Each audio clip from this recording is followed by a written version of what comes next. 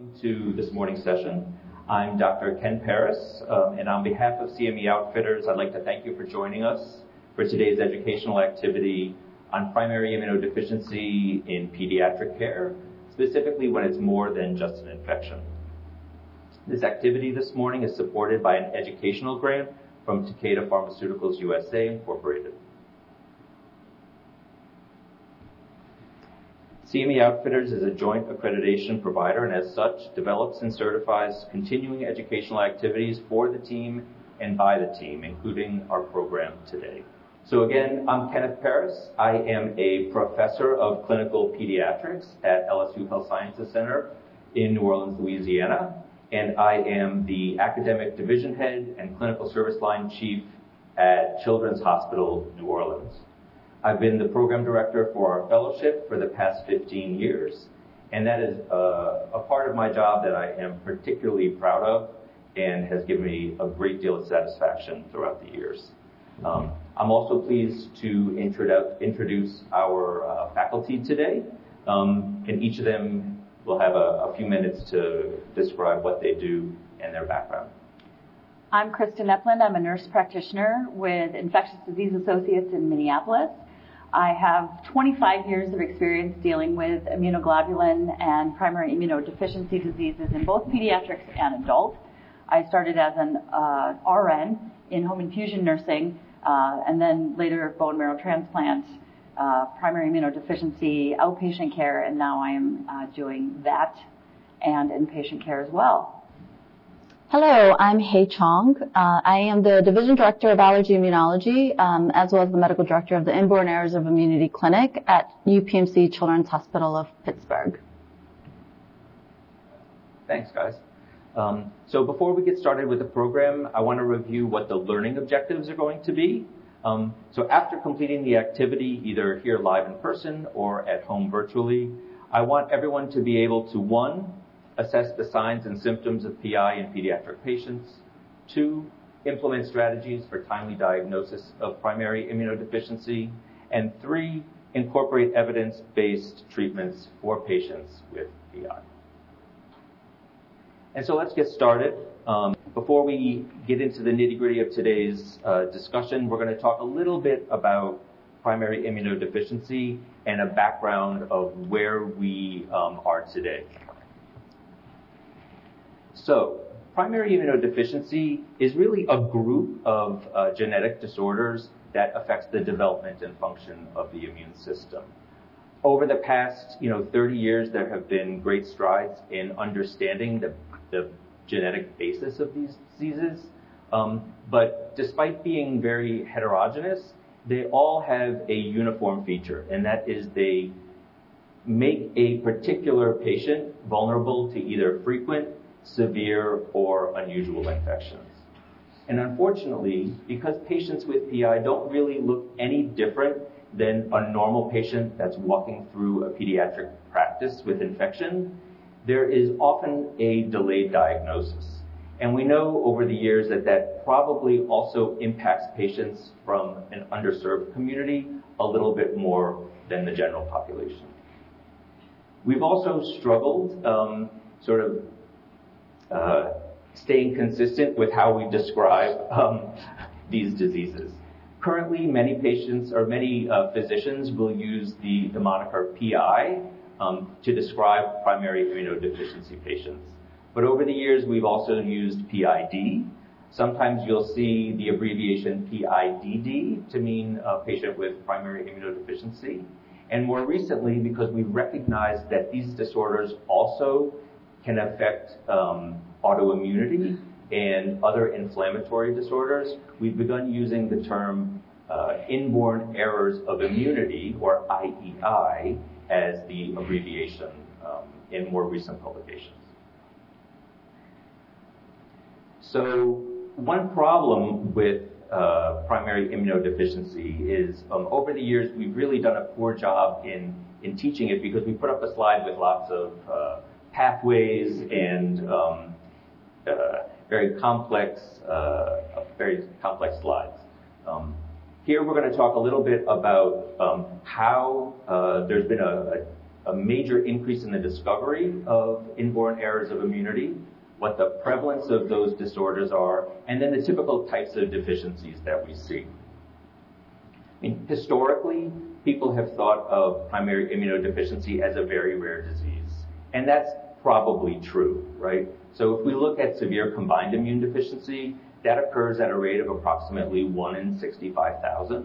And we know that now from the data that was obtained after the implementation of newborn SCID screening, where we were actually able to determine what the prevalence was based upon the birth rate in various states.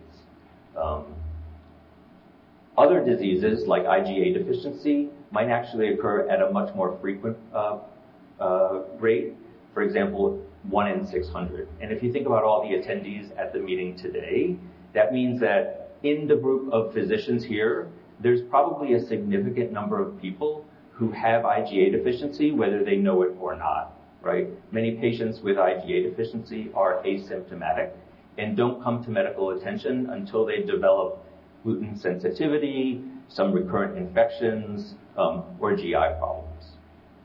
Across the world, most immunology practices have a wide variety of patients that they see, but overwhelmingly, those patients are affected by B-cell disorders, which make them susceptible to recurrent infections with encapsulated bacteria that are amenable to treatment with either oral or IV antibiotics or immunoglobulin replacement. We also see the other types of rare diseases like phagocyte disorders or chronic granulomatous disease, complement disorders, and then disorders that affect the T cell, making patients susceptible to unusual or opportunistic infections. When I look at the left side of the screen, and you see the cumulative discovery of the mutations that cause inborn errors of immunity, it makes me think of my career, right? So when I was a medical student in 96, I'll date myself a little bit, there were probably less than 100 mutations identified that would lead to a disorder of immunity. As a fellow in 2006, that number jumped to approximately 150, and we were really unable to send genetic testing at that time to make a diagnosis. We only relied on basic immune function testing.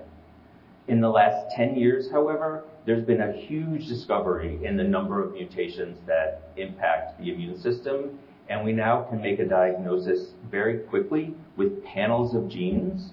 And in fact, the most recent panel that's released by a major genetic testing company can test for over 475 individual mutations on a single oral or buccal swab or blood sample. So we've made some huge strides in the ability to make an accurate diagnosis. And that's really important also for putting a patient on a well-defined or tailored treatment plan. So before we go forward, we're going to do a quick audience response question. According to the Jeffrey Modell Foundation guidance, which of the following is a warning sign for PI in pediatric patients? A, greater than or equal to 4 new ear infections in 1 year. B, greater than 2 new ear infections in 1 year. 3 weeks of antibiotics with little effect. D, 1 sinus infection within 12 months. Or E, you're not sure.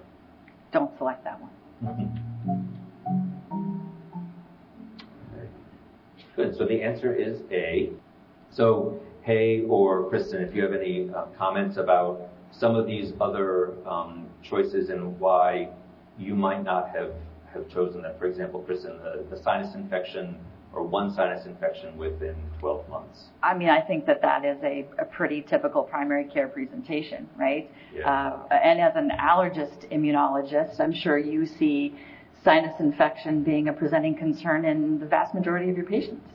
Exactly. So sometimes it's really difficult to make that decision of when to consider primary immunodeficiency because the infections that they get are not that much different than, normal patients with normal immunity. It's more about the frequency or severity And I think the challenge in primary care, and especially in pediatrics, is to document that there has actually been clearance of infection in between. So clearly for new ear infections is a different problem than a patient with serous otitis who has the same infection that just doesn't go away. Exactly. Okay, let's focus now on learning objective number 1, assessing the signs and symptoms of primary immunodeficiency. Okay.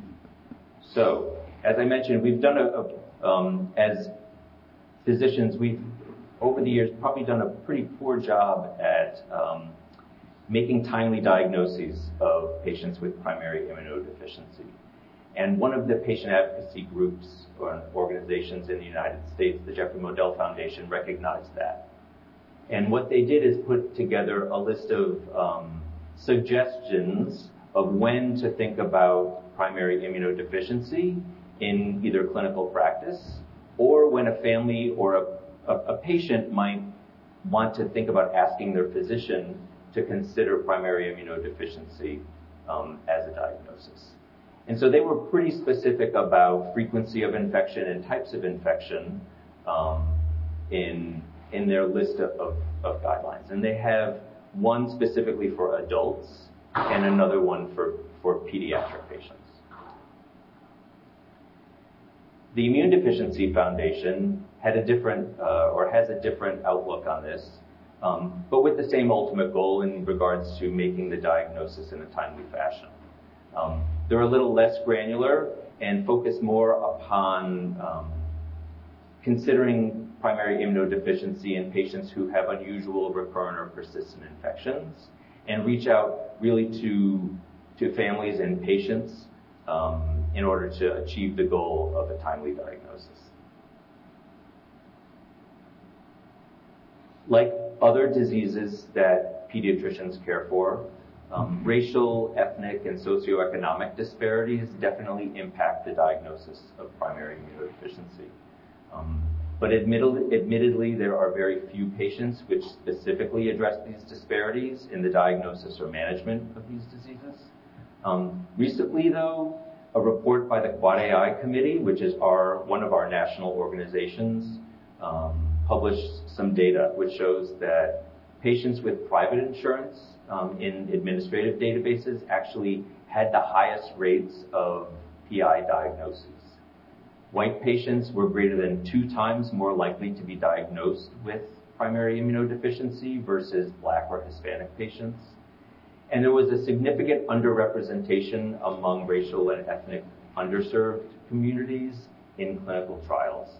And that is a focus for a lot of academic centers right now, to reach out to underserved communities to participate in very important clinical trials to discover new treatments and diagnostic modalities for these diseases.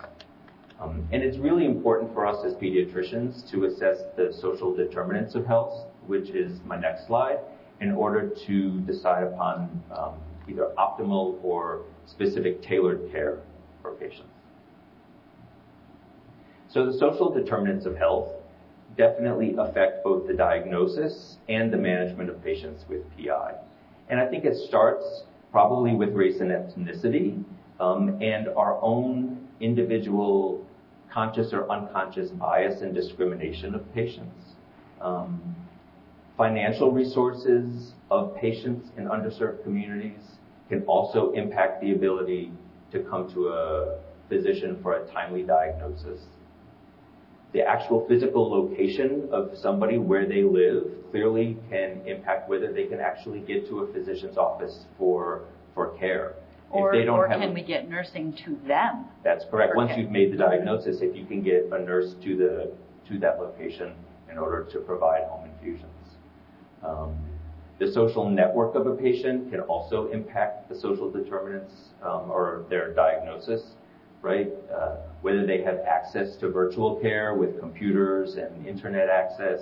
If you don't have those things, you may not be able to connect with your physician, ask them questions, and get timely follow-up. So all these things definitely impact diagnosis and management. Before we move on to the next question, or the next section, we're going to do one more audience response question. On average, how long does it take for PI to be properly diagnosed? Is it 5 years, 10 years, 15, 20, or you're not sure? So 15 years is the correct answer, which is actually surprising. So most physicians would assume that the diagnosis would occur much sooner than 15, but actually based on some Immune Deficiency Foundation surveys, patients report that their journey between symptom onset and accurate diagnosis averages about 15 years. Unfortunately, we haven't really been able to move that needle very much over the past probably 20 to 25 years. And that's why sessions like this are so important in order to explain the background of these diseases and teach people what to look for in their practices. When I first started in immune deficiency care, I would present data from an IDF survey. You can go to my slide. I would present data from an IDF survey that documented that it was on average 7 years to diagnosis. And I said, as we move forward, we will do better. And then approximately 5 years later, IDF did another survey. And in 2013, the IDF documented that it was actually more like 15 years until a patient was diagnosed from first presentation of symptoms to actual diagnosis.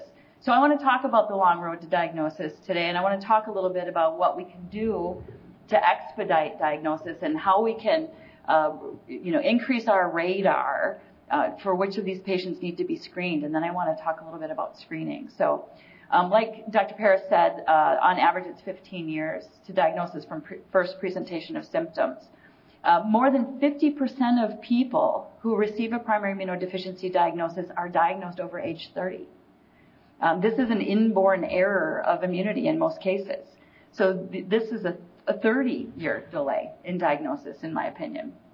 So the most impactful thing that the IDF survey has revealed to us is that, chronic infections and recurrent infection is a really important marker of who needs to be screened. But additionally, sometimes it's autoimmune disease. In fact, 25% of cases, it's autoimmune disease that is the presenting factor, the first symptom. And when patients are delayed in their diagnosis, the quality of life measures fall off dramatically. So these are patients who have increased days in the hospital, increased days missed from work or school. And so in those particular cases, the quality of life is impaired by the time we even get to a diagnosis. So I want to start this off with an introduction to a brief story of Ilana. Ilana is a patient advocate and also an author on surviving and thriving with chronic disease. And her story is pretty typical for all of us. I mean, we see these patients who are waiting for their diagnoses, who are impacted by a chronic health condition without a name. So I want to just play a short snippet of a longer interview with her. So can we roll the footage of Ilana right now? So my story starts like this. I was born sick, constantly dealing with infections, mostly lung, bronchitis, mucosal, sinus, strep, and viruses. And they would not improve, not without aggressive intervention and oftentimes without hospitalizations. I was fortunate in that I had a mother who was a great advocate for me, but who endured many instances of medical gaslighting where she was told she was being overprotective and paranoid and that some children were just sickly children.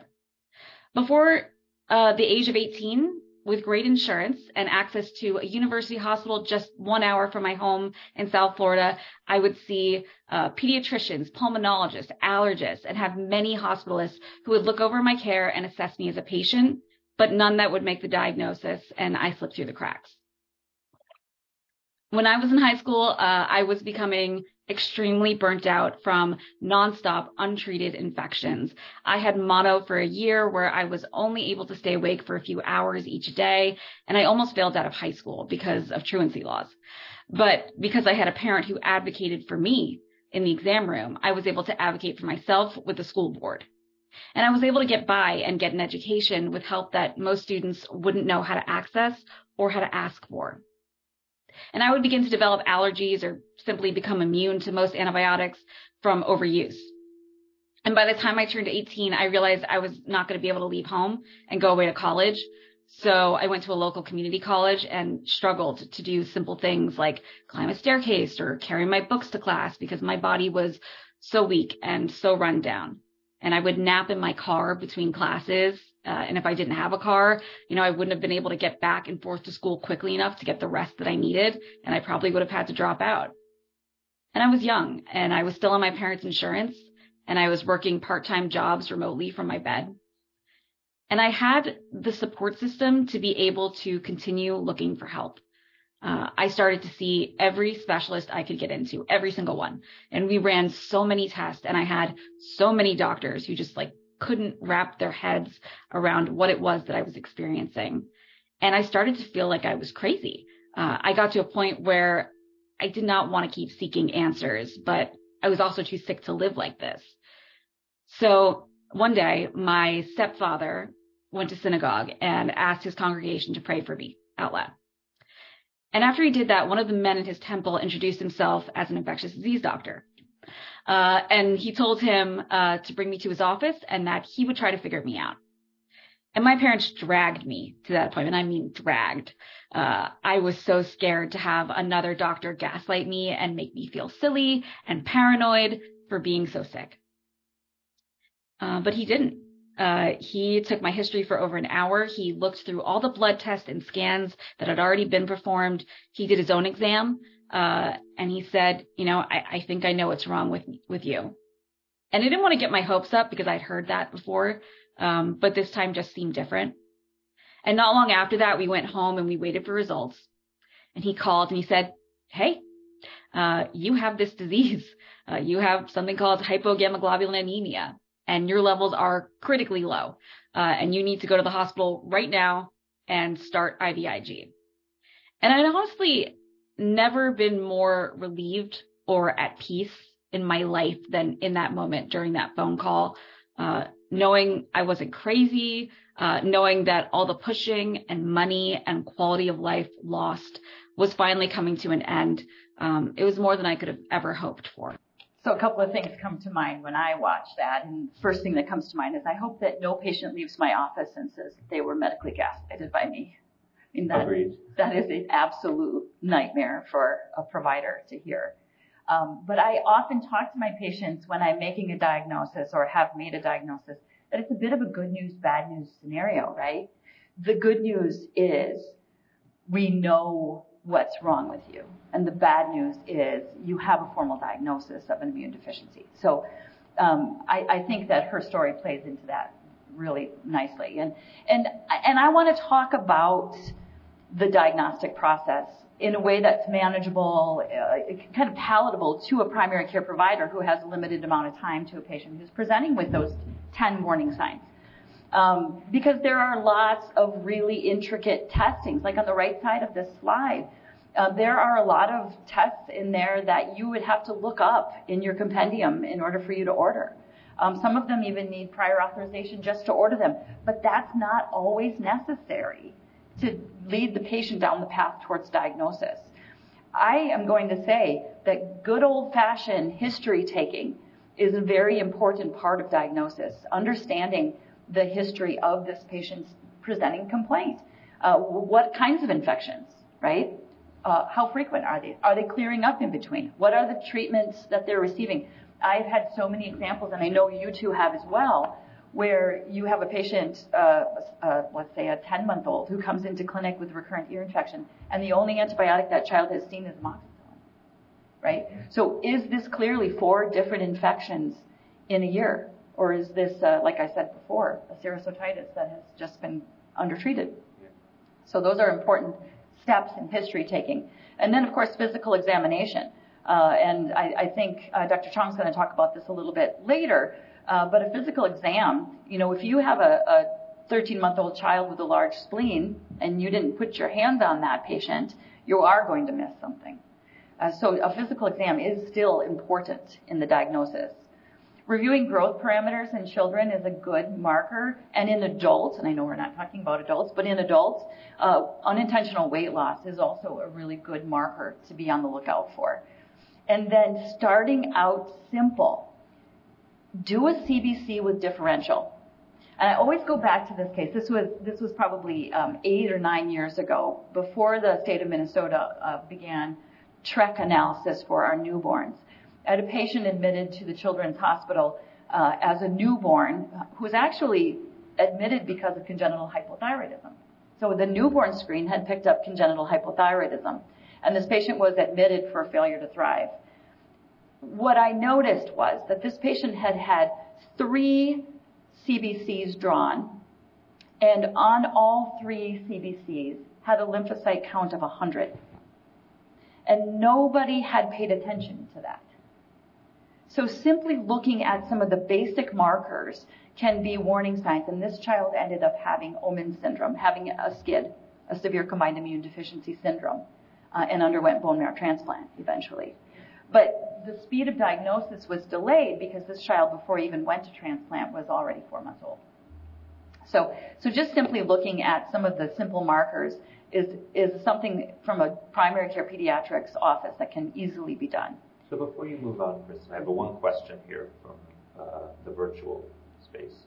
So do we need radiographic or microbiologic documentation of infections in order to establish the diagnosis of PI? Or would abnormal laboratory values or other tests make that diagnosis and give you the ability to treat a patient maybe with immunoglobulin replacement or some other form of tailored therapy specific to their disorder? I think that's a question that we hope to answer today, right? I mean, we're starting from the beginning. Get a good history under your belt. Do you need microbiology to diagnose an ear infection? Do you need microbiology to diagnose a pneumonia? Or, so starting with the suspicion leads us down the road to the 4 stages of testing. So start with the suspicion and then go down the road. The first pass testing can be done very easily, which is just like I said, CBC and differential. Quantitative immunoglobulin levels, I'm going to talk about those in a minute. They're cheap. Yeah. And I want to also add a little bit about chest x-rays, right? We don't need them. And there are some forms of immune deficiency where they are unable to handle radiation and they have DNA radiosensitivity, right? And I've seen patients that I've diagnosed ultimately with ataxia telangiectasia who had 6, 7, 8, 9 chest x-rays in a row. Or CT scans. Or CT scans. Yes. And so you don't need that. That's a great question for whoever asked. Mm-hmm. Yeah. So I don't expect you to go through all 4 stages of testing on this slide. That's not the purpose of this. I want to go through some of the simple things that can be done on your first pass. So this next slide, I don't want you to miss family history. This is a drawing of a family history that's pretty typical for an X-linked disease. And in immune deficiency and inborn errors of immunity, X-linked diseases are prevalent. And so you can see here the affected and the carrier status of this family. Don't miss a family history. So a family history of immune deficiency is important. A family history of early infant demise is a red flag for us. And so if we don't ask the questions, you're not often going to get the answer, because I'll ask sometimes a new SCID family, and I'll say, anybody in your family ever lost an infant early? And I get so many positive answers. Like my sister lost a baby to SIDS at 1 month old, 2 months old, or, Yeah, there's 2 things I always ask for our fellows that are working or residents. I ask about the sex of the patient, because if it's a boy, I tend to have a higher or a heightened suspicion that maybe there's a PI because of the prevalence of X-linked diseases. And then I also ask about whether the patient's family, if there are maternal uncles that are living, right? Or if they've ever had the death of a young boy in their family for that same disease.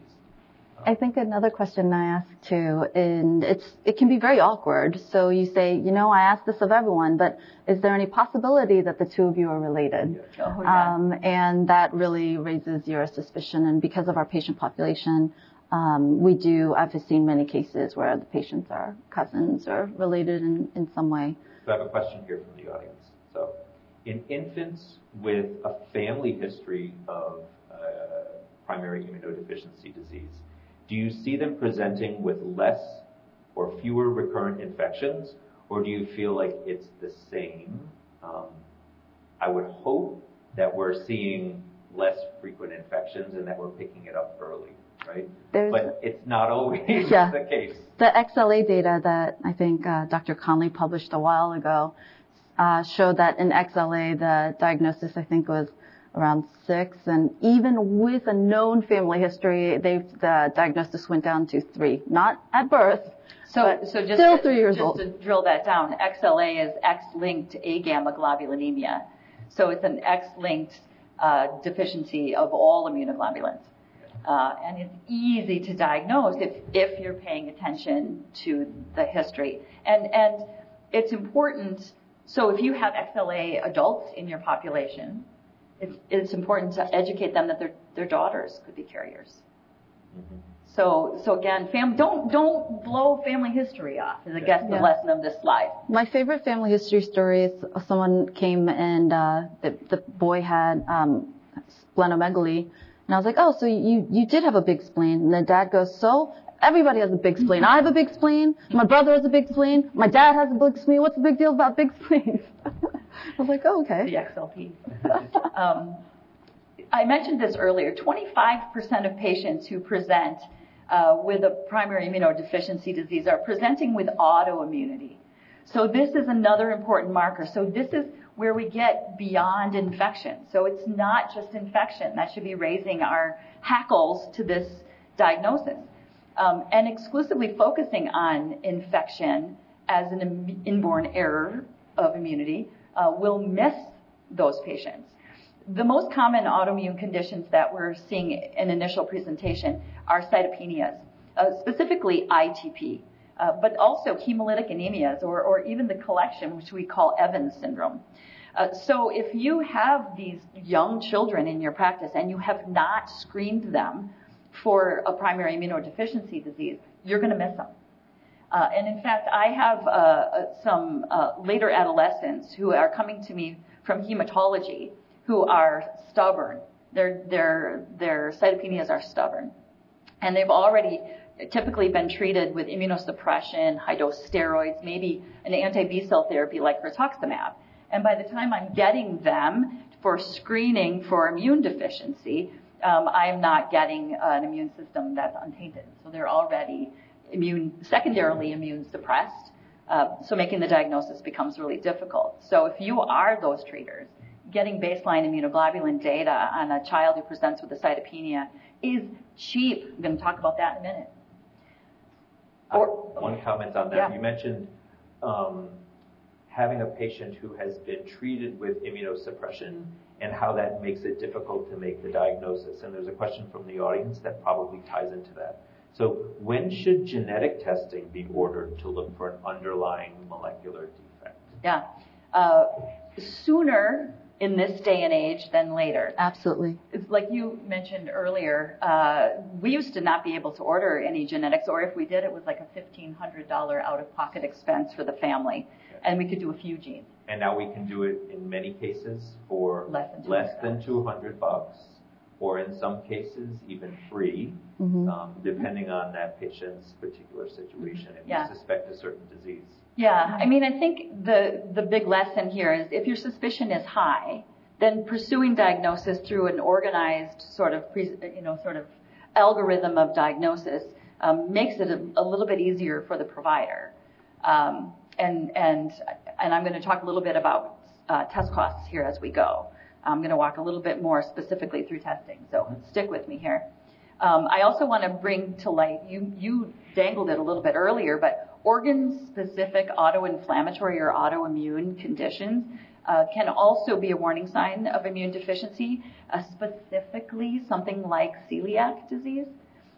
we often pick up celiac patients because in conjunction with the gliadin and tissue transglutaminase testing, a baseline IgA is done.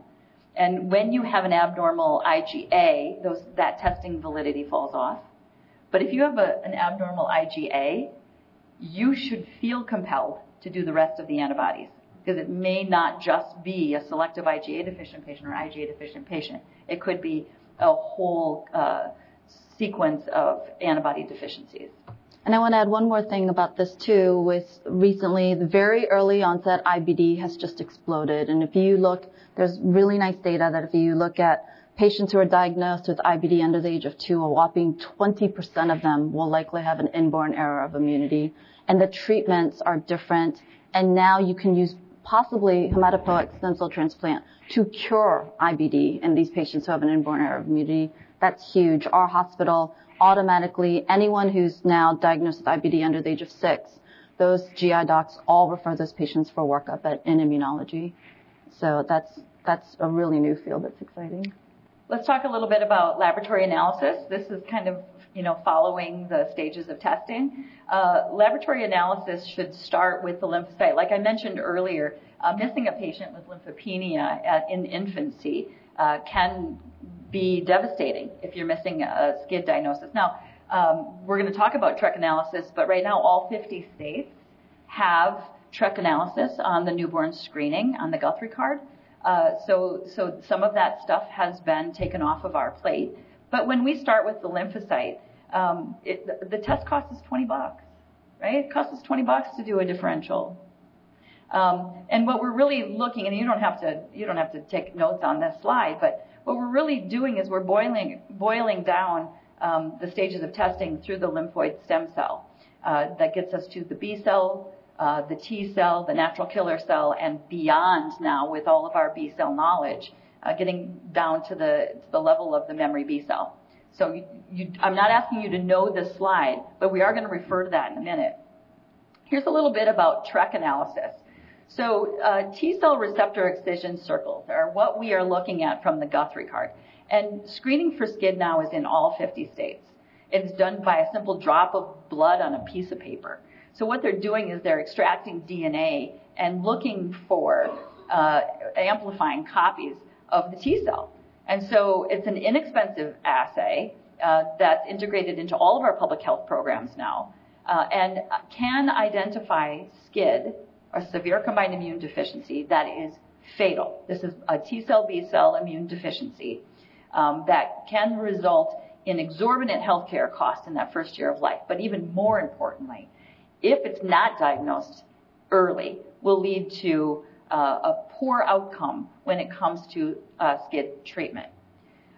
But for the primary care provider, for pediatrics, every abnormal TREC is not SCID. This TREC analysis has brought to light many other lymphopenic conditions of infancy, like trisomy 21. These trisomy 21 babies can be lymphopenic, are often lymphopenic, in fact. There's a primary immunodeficiency by the name of DeGeorge syndrome that is diagnosed by the TREC, not always, but can be picked up, especially if it's a complete DeGeorge. Idiopathic lymphocytopenia, and infants who come from mothers who are on immunosuppression, and this is becoming a more common phenomenon. We have a lot of mothers who are on targeted immunotherapy for their IBD, for their RA, and can safely become pregnant and carry a pregnancy, and sometimes these infants are coming to light through TREC screening. When a TREC is abnormal, there is confirmatory tests that are necessary to evaluate the lymphopenia. These tests are expensive, but they are available to be ordered through primary care. So a T and B cell panel, I'm going to go back one more, sorry. This panel is nearly $700. But with an abnormal TREC, it is your next step. And also screening immunoglobulins. This is definitely a primary care test that can happen. It's less than $100 in most labs to do screening immunoglobulins. We want to make sure that these immunoglobulins are from the baby and not from placental or cord blood. From the baby with an abnormal TREC, you can look at IgG, serum IgA, IgM, and IgE for less than $100. IgG is the most abundant antibody. It's the one that has the memory in the system that will keep us. Mothers give it to their babies in the first trimester. We all talk about that, and can be measured in a newborn and should be present. IgA is found in the mucous membranes. We don't measure it in the mucous membranes. We measure it in the blood. IgM is the first antibody to respond to a new exposure, a new antigen. And then IgE, allergists are familiar with IgE, it's the reactive antibody that's found with antigen stimulation. But there are pitfalls of immunoglobulin testing. And the biggest pitfall I want to talk about is reference ranges. So the immunoglobulin levels of a 3-month-old or 2-month-old are much different than that for an 18-month-old. Because babies are born with their mother's IgG passed in the last trimester. So if you have a premature infant who did not get that passage of immunoglobulins in the last trimester, their IgG level will be low. And there's been some studies on using immunoglobulin prophylactically in the micropreemies who are at risk for infection. But just be aware that those reference ranges, depending on the labs you use, the clinical lab you use, may not be adjusted for age, and you need to pay attention to that. And then the pitfall is quantitative deficiency in an older child especially does not necessarily mean that they are qualitatively at risk, right? I'm going to say that again. Quantitative deficiency does not necessarily translate into a qualitative deficiency, and vice versa. In an older child, normal immunoglobulins don't necessarily rule out an antibody deficiency. That's important. And so then we're left with the next step, which is, when do we refer? Like, how do we know when enough is enough through your primary care clinic? You're answering every question without knowing it that's coming through on the list here. That's how good I am. Yeah. So I see, let's see, where's one of them? Should I always refer to a specialist, or can a family practice physician order these tests? Yes. Do they require a prior authorization? Sometimes. And which tests are most affordable or less than a certain amount of money? So I think I kind of touched on all of that. So the TREC analysis does mandate the next step, which is lymphocyte, TB, NK cell analysis. Primary care, whether it be family practice or pediatrics, can clearly order the first tier testing, which is CBC with differential and the immunoglobulin testing. And if they have an abnormal TREC, ordering a TB-NK lymphocyte panel is definitely in the realm of primary care. But here's that slide that we're back to, which is when to refer to a specialist. So if there are abnormal laboratory results, they're going to need further explanation or treatment potentially. And so that would be a great time to refer to a specialist. When you have a patient with, say, selective IgA deficiency, they don't necessarily need to be referred to a specialist. We know the diagnosis is selective IgA deficiency. That implies that their IgA is absent, but that they have normal levels of IgG and IgM. So that means you did that first pass immunoglobulin testing. But maybe their conservative management isn't going well. So maybe you're seeing more infections in this person. Their quality of life is not good, or they develop a subsequent autoimmune condition. They should be referred to a specialist for management. And then Dr. Chong's going to talk about this a little bit later, but reproductive considerations, when genetic counseling and genetic testing is needed, I believe that is when a specialist could definitely add to your care. I love this. Take notes. Hit your notes button on this one. Go back to that. Interdisciplinary management of primary immunodeficiency is key because, like I mentioned before, in 25% of cases, patients are already presenting with another diagnosis other than just their immunodeficiency. So primary care has to be a center to this. Allergy immunology, pulmonary for your recurrent infections, bronchiectasis patients, hematology for patients with cytopenias, gastroenterology for these IBD patients or celiac patients. Maybe you need an infectious disease provider to help you choose antibiotics or to navigate through culture data. ENT doctors are in my back pocket, right? When do they need sinus surgery? When are you asking them to get rid of inflammation so that you can then keep them free from infection? And then don't ignore nutrition. The thing that's missing from this is the thing that's going to be in my next and my final slide for my part, which is the patient needs to be central in this. Your patient is driving the bus. Your families are driving the bus. And we need to implement a shared decision approach. Shared decision making seeks the patient's participation. It helps the patient explore the options. It doesn't dictate the options for the patient. It helps us to understand what are our patients' values, needs, and what's impactful to them. We can assume that infections are impactful, but it may not be the case. It may not be infection. In Alana's case, it was just fatigue that was her most impactful symptom. And if you ignore the patient, you are going to miss what's most important. So involving them in the center of the shared decision-making model is important. And then reach a decision with the patient and with their full participation, because that's how you're going to get adherence to a care plan. That's how you're going to be able to implement something that's meaningful for that patient and acceptable for you as the provider. And then the last step, and Dr. Paris and I have talked about this before, the last step of this is to evaluate the decisions that were made together on an ongoing basis. Because this shared decision-making in this care plan is something that is modifiable as the patient ages, as the disease changes, as new diagnoses come to light, as the patient reaches different life milestones like reproduction, marriage, college. So making sure that you always go back and evaluate the patient's decision and your care plan that's acceptable to you. Now, that's really important in regards to management and treatment, Yeah. Right? Mm-hmm. Because there's always an opportunity to revisit and make changes along the way. And that brings us to our next section, okay? And we have one question. Let's see. Hey, I need that. Do you need this? So, yes. Audience response question again. Which of the following immunoglobulin replacement therapies can be dosed in pediatric patients every 3 to 4 weeks?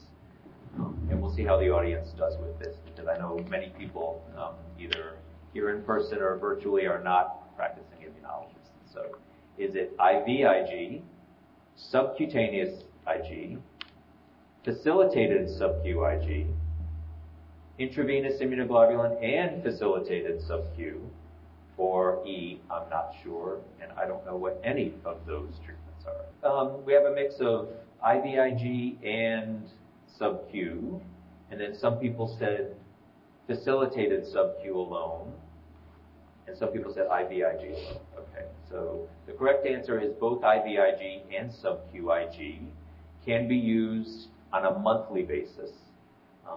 Subcutaneous products can typically be used either on a frequent basis, so daily push, weekly, or biweekly. So the only products that we can use on a monthly basis are classic intravenous immunoglobulin or a more recent development, which is facilitated subcutaneous immunoglobulin. Okay. To the next section. And Kay will take it away. All right, thank you. So I think just 1 second as a specialist at Children's Hospital that I want to go back and talk about is that we love referrals. Don't worry about that, that we don't want this referral. We want a lot of the referrals. And I just want to, just because I don't know as a PCP if it's easy to order lymphocyte subsets, and the way that it's ordered in the computer in every system, ours are named really silly. It's really difficult sometimes to figure out exactly what to order, and I'd rather order the right one than to have to repeat it if it's the wrong one. That being said, also taking a phone call, from a primary care pediatrician who is trying to navigate an abnormal trek is what we want. Yes. Abnormal treks, I think, should always be sent to immunology, but if you want to start some of the workup, that's fine, but I think those always need to get sent to And the other thing I always say to referring providers and the residents and fellows is that it's a high impact but admittedly a low yield evaluation. We evaluate many more people, even practicing immunologists. We do tests on many more people than we actually make a diagnosis on. And that's okay. It's such a high impact diagnosis once it's made that we're willing to evaluate more people than a lot of other diseases. I think about cystic fibrosis in that analogy. Yeah. Pulmonologists evaluate for cystic fibrosis on a daily basis. Yep. And the cystic fibrosis diagnosis is impactful when they diagnose it young. And so I think about it sort of in that sort of diagnostic model. Yep.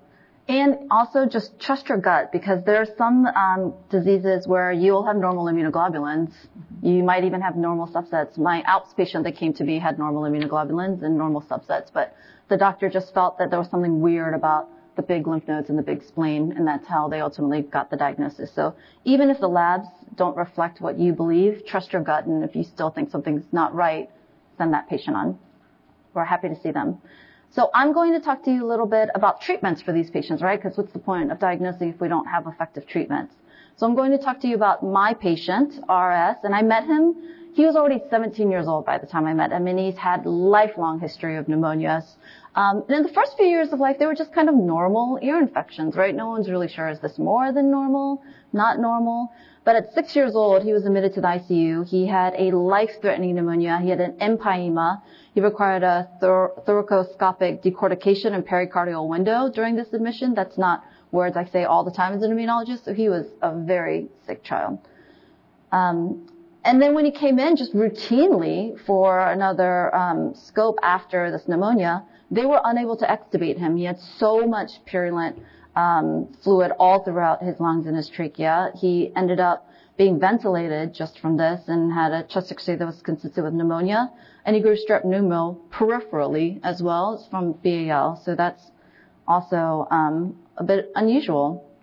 And he continued to have significant pneumonias. He had bronchiectasis. And he also, at this time, really was seen by Palm, and they said, there's something not right about this.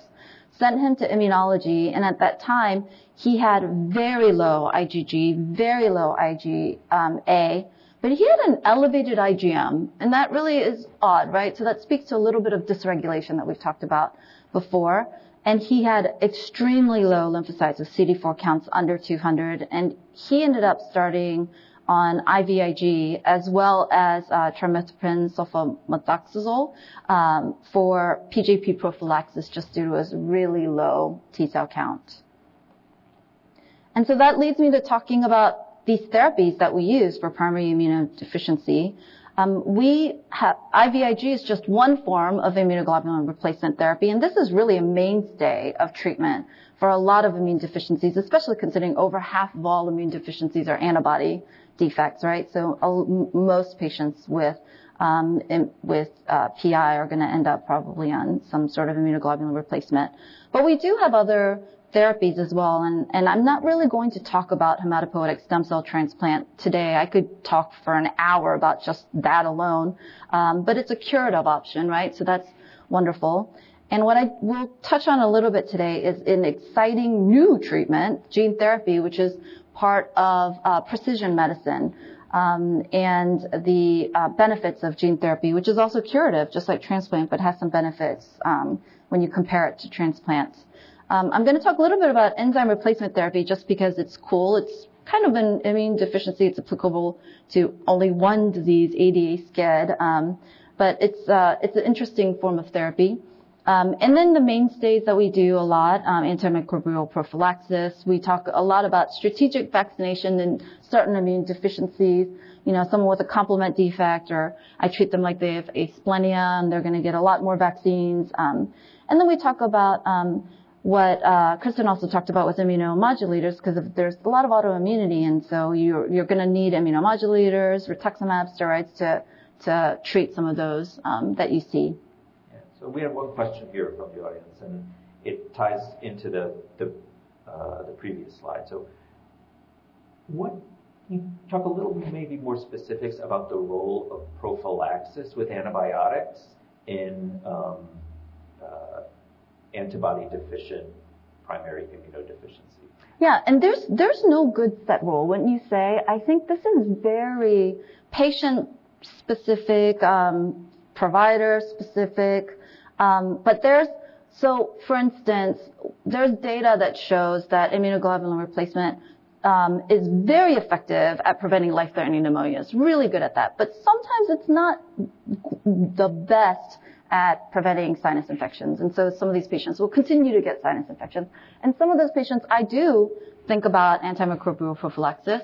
There's other occasions where someone doesn't exactly fit CVID, their IgG is just a little low. I don't want to commit them to what's potentially a lifetime of immunoglobulin replacement. They're very young, but they're already getting 7 courses of antibiotics each year from the PCP. And that patient, I'll say, maybe we can have a chat, and why don't we, this fall and winter, this is a young child, why don't we just start with antimicrobial prophylaxis and see if that's effective, and we'll continue to follow the immune workup and see if this progresses or gets better.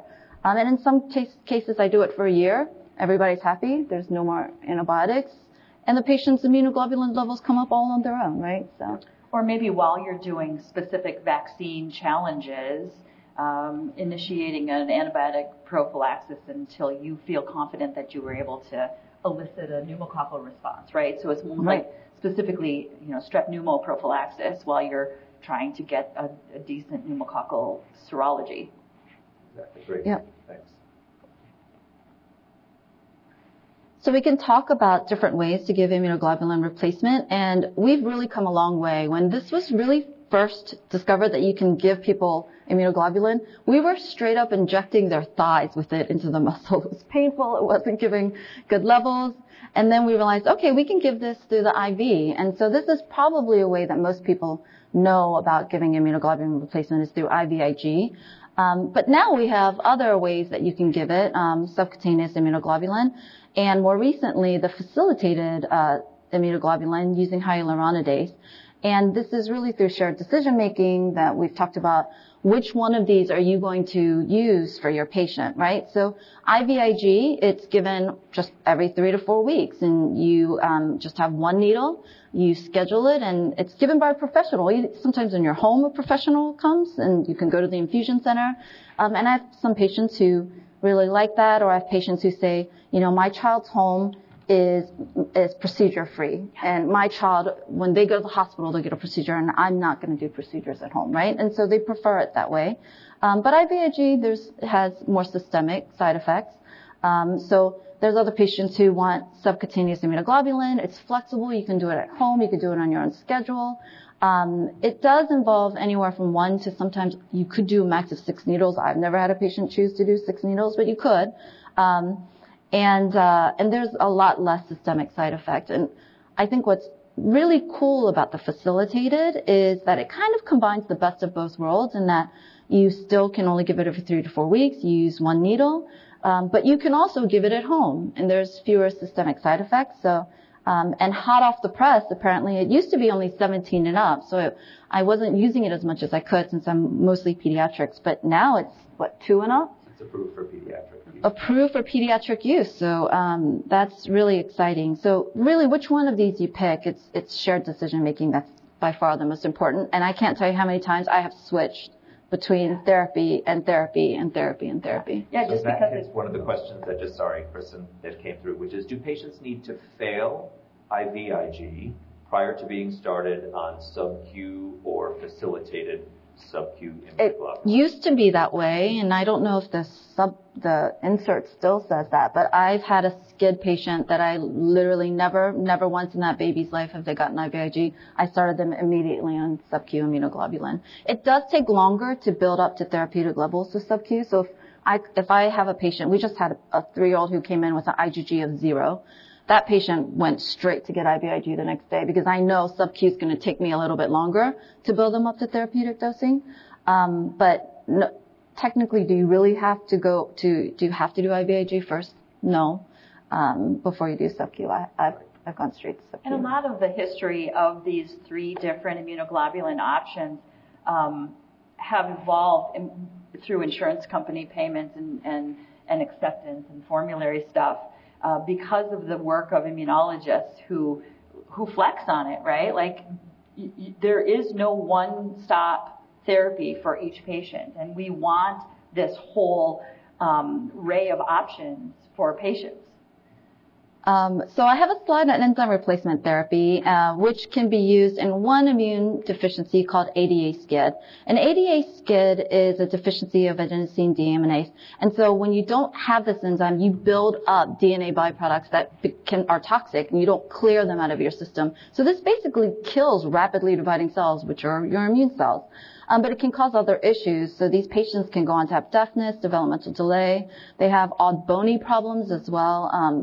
And so in 1986, this Dr. Hirschfield was like, oh, why don't I give them their enzyme back from a cow intestine? And it worked, which is incredible.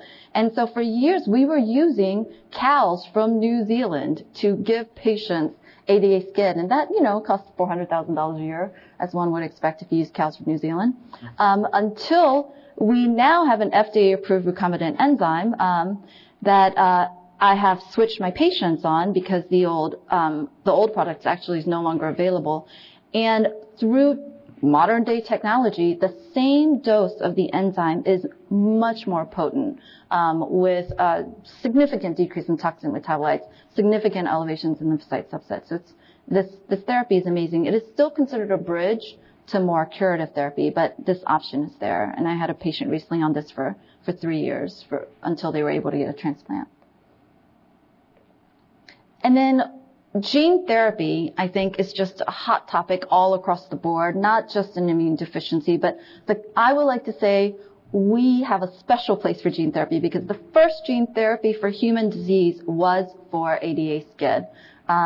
That's if you just don't talk about the time that it was once injected straight into bone marrow for another disease, but the way we think of gene therapy now, first used for SCID. And now there's many other diseases that we are studying gene therapy for, to basically provide a curative option. And one wonderful thing about gene therapy, to tie it back to the previous talk, is that when you need a transplant, if you have a match, right? So if you have a perfect sibling match, wonderful. But if you don't, then you have to go to basically a bone marrow bank or stem cell bank and hope that you have a match. And unfortunately, in this country, if you're white, you're probably going to get a match or several matches. And if you're not white, the likelihood of you getting a perfect match is much lower. And that's a disparity. And the idea that gene therapy, you can use your own cells. You don't need a match, right? That eventually can really level that playing field. And I find that just so exciting. So this is just a slide about the gene therapies that were used for XSCID. And I think sometimes people hear about this and they get nervous. And there's reason to be, because the early initial gene therapy trials that were done in Europe used a gamma retroviral vector and there were 6 patients where the gene inserted near an oncogene, and there were 6 cases of leukemia. Although that was an FDA-approved product from Velis, I think for ADA-SCID, it's now halted. But I will tell you that newer therapies for gene therapy now, with when they use the same gamma retroviral vectors, they're using self-inactivating so that it can't turn on nearby genes, so reducing that potential for oncogenesis. But also now we've actually mostly switched to lentiviral vector, which seems to be a lot safer, and there's multiple studies doing that currently. What's really interesting about that is the patients who did develop leukemia, though, and one of those was actually at our center, were treated for their malignancy, kept their curative gene therapy, and were also cured of their cancer. So it's really amazing. That's good to hear. And I think a newer development, is that you can cryopreserve these cells now. So you can actually so there's not like this rush anymore, right? So you can give a little bit of conditioning. Here you see busulfan. So you're just basically creating space. You're getting rid of their cells that are defective, creating just the right pocket so that these new cells can come in and basically create a whole new line where the gene defect has been cured. And so there's a lot of research going on with this, and it is really, really exciting. So let's go back to my patient, right? He's on IVIG. Is he all better? Is everything wonderful? So no, he's still having some issues. What's going on? So he had some normalization of his T cell function, but now his IgM is 574. That's really high. He had some normalization of his complement studies, but he still has defects in other complement studies. He's also getting some other things that are just maybe not infectious, right? So he's getting periorbital edema that all the infectious workup shows nothing. No organisms are found, and it's happening year after year. He's also, I don't know if it's this slide. No, it's the next slide. So he's also showing chronic sinus disease, even on immunoglobulin replacement. He's getting multiple sinus surgeries. And now he's getting lymphadenopathy that he was admitted for, and all the infectious studies did not show that it was infectious at all. He is getting a lot more scarring in his lungs. Bronchiectasis is progressing. And he's also getting a big liver and a big spleen. And he's starting to show some inflammation in his bowels, right? So these are things that IVIG at this time wasn't fixing. So why is he different than CVID? One of the other docs called him, before I met him, called him hyper IgM, right? But that doesn't sound right, because he makes IgA and IgM, right? So what's different about him, if anyone wants to jump in and I think talk the about it? lymphoproliferation is what comes up first in my mind, right? Exactly. Where's his spleen coming from? I mean, a lot of CVID patients do get splenomegaly, but not necessarily with peripheral lymphadenopathy. Mm-hmm. We've got other organ systems involved that we don't always see. Mm-hmm. The classic pure antibody deficiency. I would guess if you imaged his gut, he probably had mesenteric lymphadenopathy as well, and maybe mediastinal lymphadenopathy. It's probably not just related to infection and reaction. Yep, he actually did. And so this is a patient that genetic testing is warranted, right? He's not your classic CVID. Something else is going on. And so we sent, actually, for him, we sent for whole exome sequencing.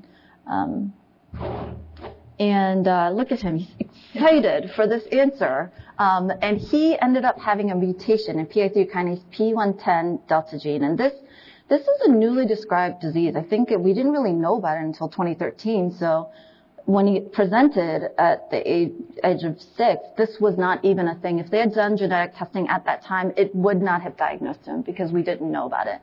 And so this is now called activated PI3 kinase delta syndrome. And so through this overactivation of PI3 kinase, you actually have T cells. You make them, and then they become overactivated, and then they kind of become anergic, right? They just don't want to do anything anymore. So he entered into a clinical trial, and there is a small molecule inhibitor of the exact problem that he has. There's a molecule inhibitor of PI3 kinase delta. And on this, he just took a pill twice a day. His spleen shrunk. He had no recurrence of his periorbital swelling. His lymphadenopathy resolved. He was able to actually stop his immunoglobulin replacement therapy. He stopped it on his own. Very bad. But he didn't need to restart it. I didn't stop that, by the way. And his cough resolved. And he said for the first time in his life that he was walking around, and my favorite quote, he just said, I feel full of life. And that was just such a wonderful thing for me to hear. I love that you put on there that he was playing Pokemon Go. Yeah, this is a real live person. Oh, he talked to me for hours about Pokemon Go. I even downloaded it to my phone. So I think it just represents that this is a kid who was so severely impacted from a quality of life standpoint. Mm-hmm. He really was, and just to be able to know that because of genetic testing, we were able to give him a very precise treatment. It's pretty incredible. And I don't think I have time to go over all of these, but this is just a representation of diseases new and old that we now know the gene defect, and we have a biologic that can treat that condition specifically. That's not even a whole list. No, definitely. This is just a partial list. Good. Here you go, Bob. Sure. Okay, so we're going to go back and we're going to revisit some of these questions that we did earlier. And the first one is going to be, according to the Jeffrey Modell Foundation guidance, which of the following is a warning sign for PI in pediatric patients? Greater than 4 new ear infections, greater than 2 new ear infections, 3 weeks of antibiotics, one sinus infection within 1 year, or we're not sure. It looks like everyone got that right.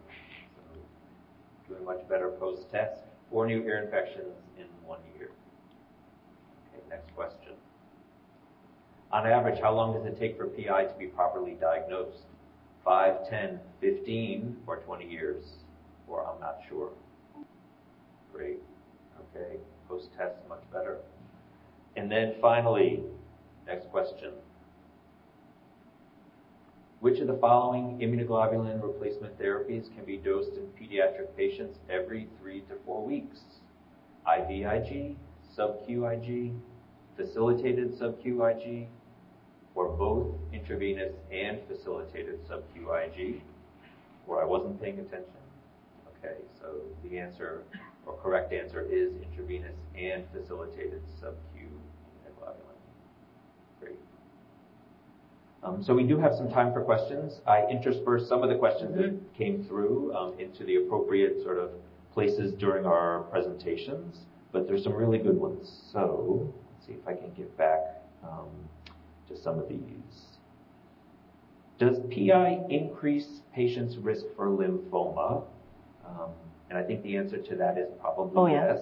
Yeah. You mentioned about insertional oncogenesis, but in other PI diseases, it's actually a very different mechanism. Some diseases, like the one that you mentioned, predispose patients to lymphomas.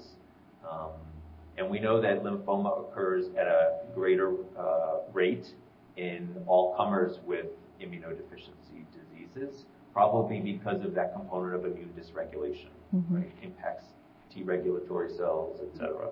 So yes, for sure, lymphoma, higher risk in patients with PI.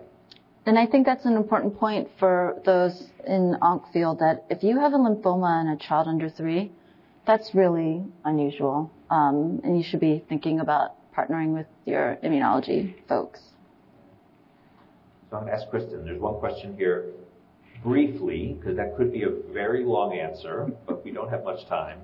Could you explain the difference between sub-Q immunoglobulin and then the facilitated sub-Q immunoglobulin infusion?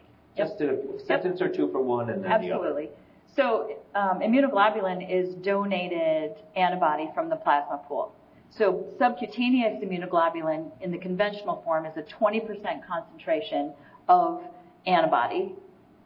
The facilitated is a 10% concentration, so it's more volume, but the facilitated is actually pre-dosed with a subcutaneous dose of hyaluronidase, which is an enzyme that breaks up subcutaneous tissue to make a pocket for you to be able to deposit the immunoglobulin. So the active component is the same. It's donated antibody from the plasma pool. The volume is actually higher in the facilitated, but it is given with hyaluronidase, which allows us to put larger volumes into basically a holding tank in our subcutaneous space, so that we can put an entire monthly dose of antibody into the sub-Q space, and then it is in a controlled fashion absorbed through lymphatics into the blood system. Excellent. So that's a great description of the difference between traditional sub-Q and facilitated. And the differentiator there is probably the ability to do it on a monthly basis as opposed to either a weekly or typically bi-weekly basis. So it decreases the frequency of infusions and allows for you to use fewer needle sites, which is probably very important in the pediatric population. You can get up to 600 mLs into one site with hyaluronidase. Yeah, that's great. When would you use hematopoietic stem cell transplant, and is it ever a first-line therapy? For SCID, it is definitely right now a first-line therapy. I will say the most recent gene trial that Dr. Cohn did for ADA SCID makes us really question whether it should be first-line therapy, because it was so much safer. There was so much less graft versus host disease, and it was just as efficacious as bone marrow transplant. But for SCID, you are thinking that those patients will definitely go on to have stem cell transplant the way we are now. And there's many others where historically we used to not think of transplant, and now I would say a lot of immunologists would tell you that you're going to want to move to transplant pretty quickly. So for instance, like IPAX is one that If I know this patient really just has no FOXP3 cells, I'm going to probably want to move them to transplant sooner than later.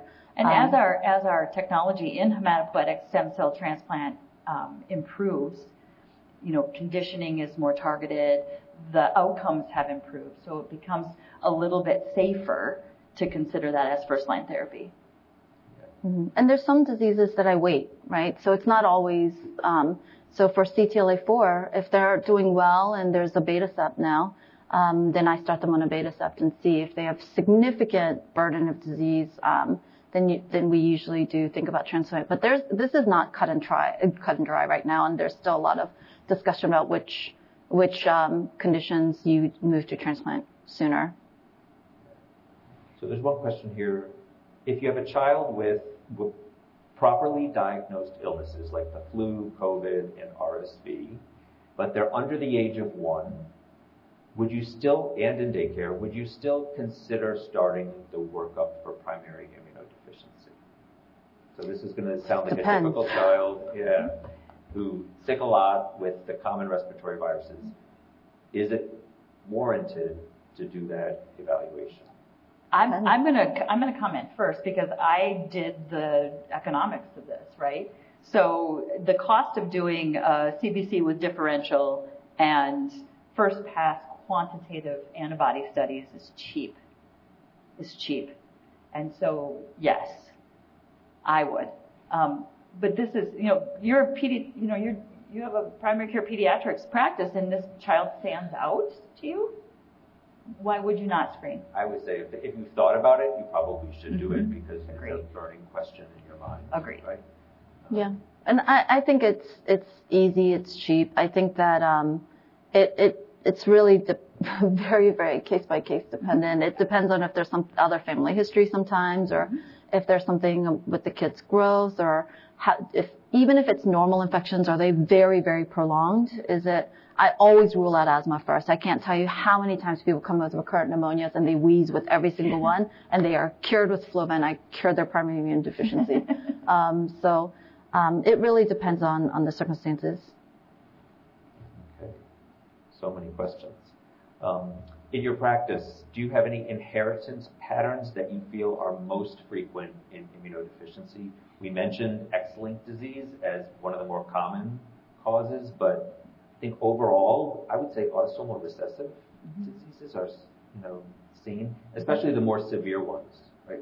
Some of the more severe immune deficiencies seem to be autosomal recessive. If we would have heard the whole of Ilana's interview today, which we don't have time for, we would have heard that after Ilana was formally diagnosed with her hypogammaglobulinemia, her mother was diagnosed with common variable immunodeficiency syndrome.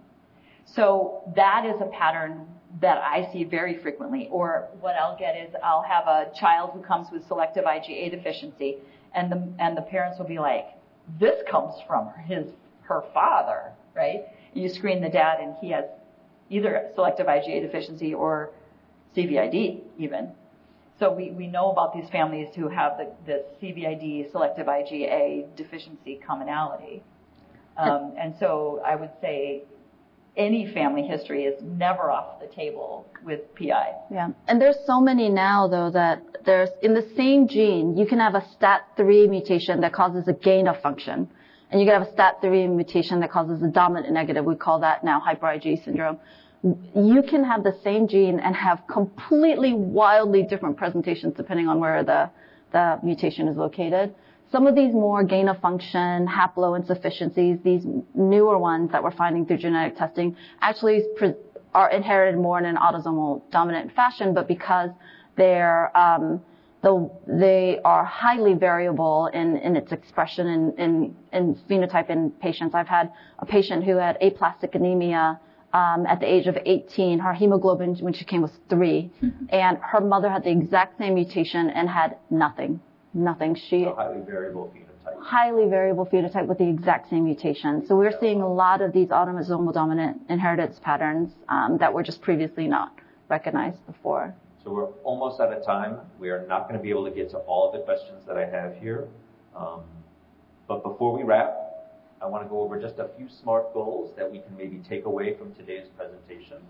And SMART goals stands for specific, measurable, attainable, relevant, and timely. So we hope that everyone will consider PI in pediatric patients with frequent, severe, and or unusual infections.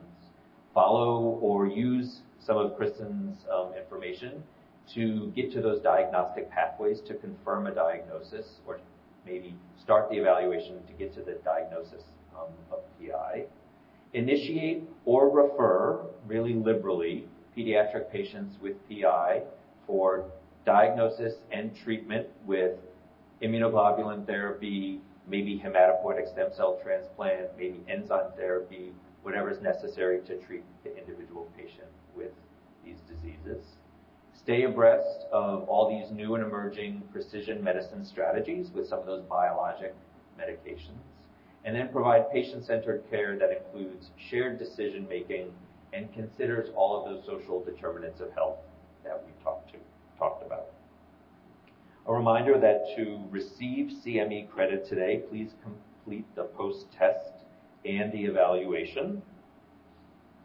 And also a reminder to visit the CMEO Rare Diseases Hub for programs, information, and tools for both patients and clinicians. And with that, I will wrap up the presentation and thank my co-presenters, Kristen Epland and Dr. Hei Chong.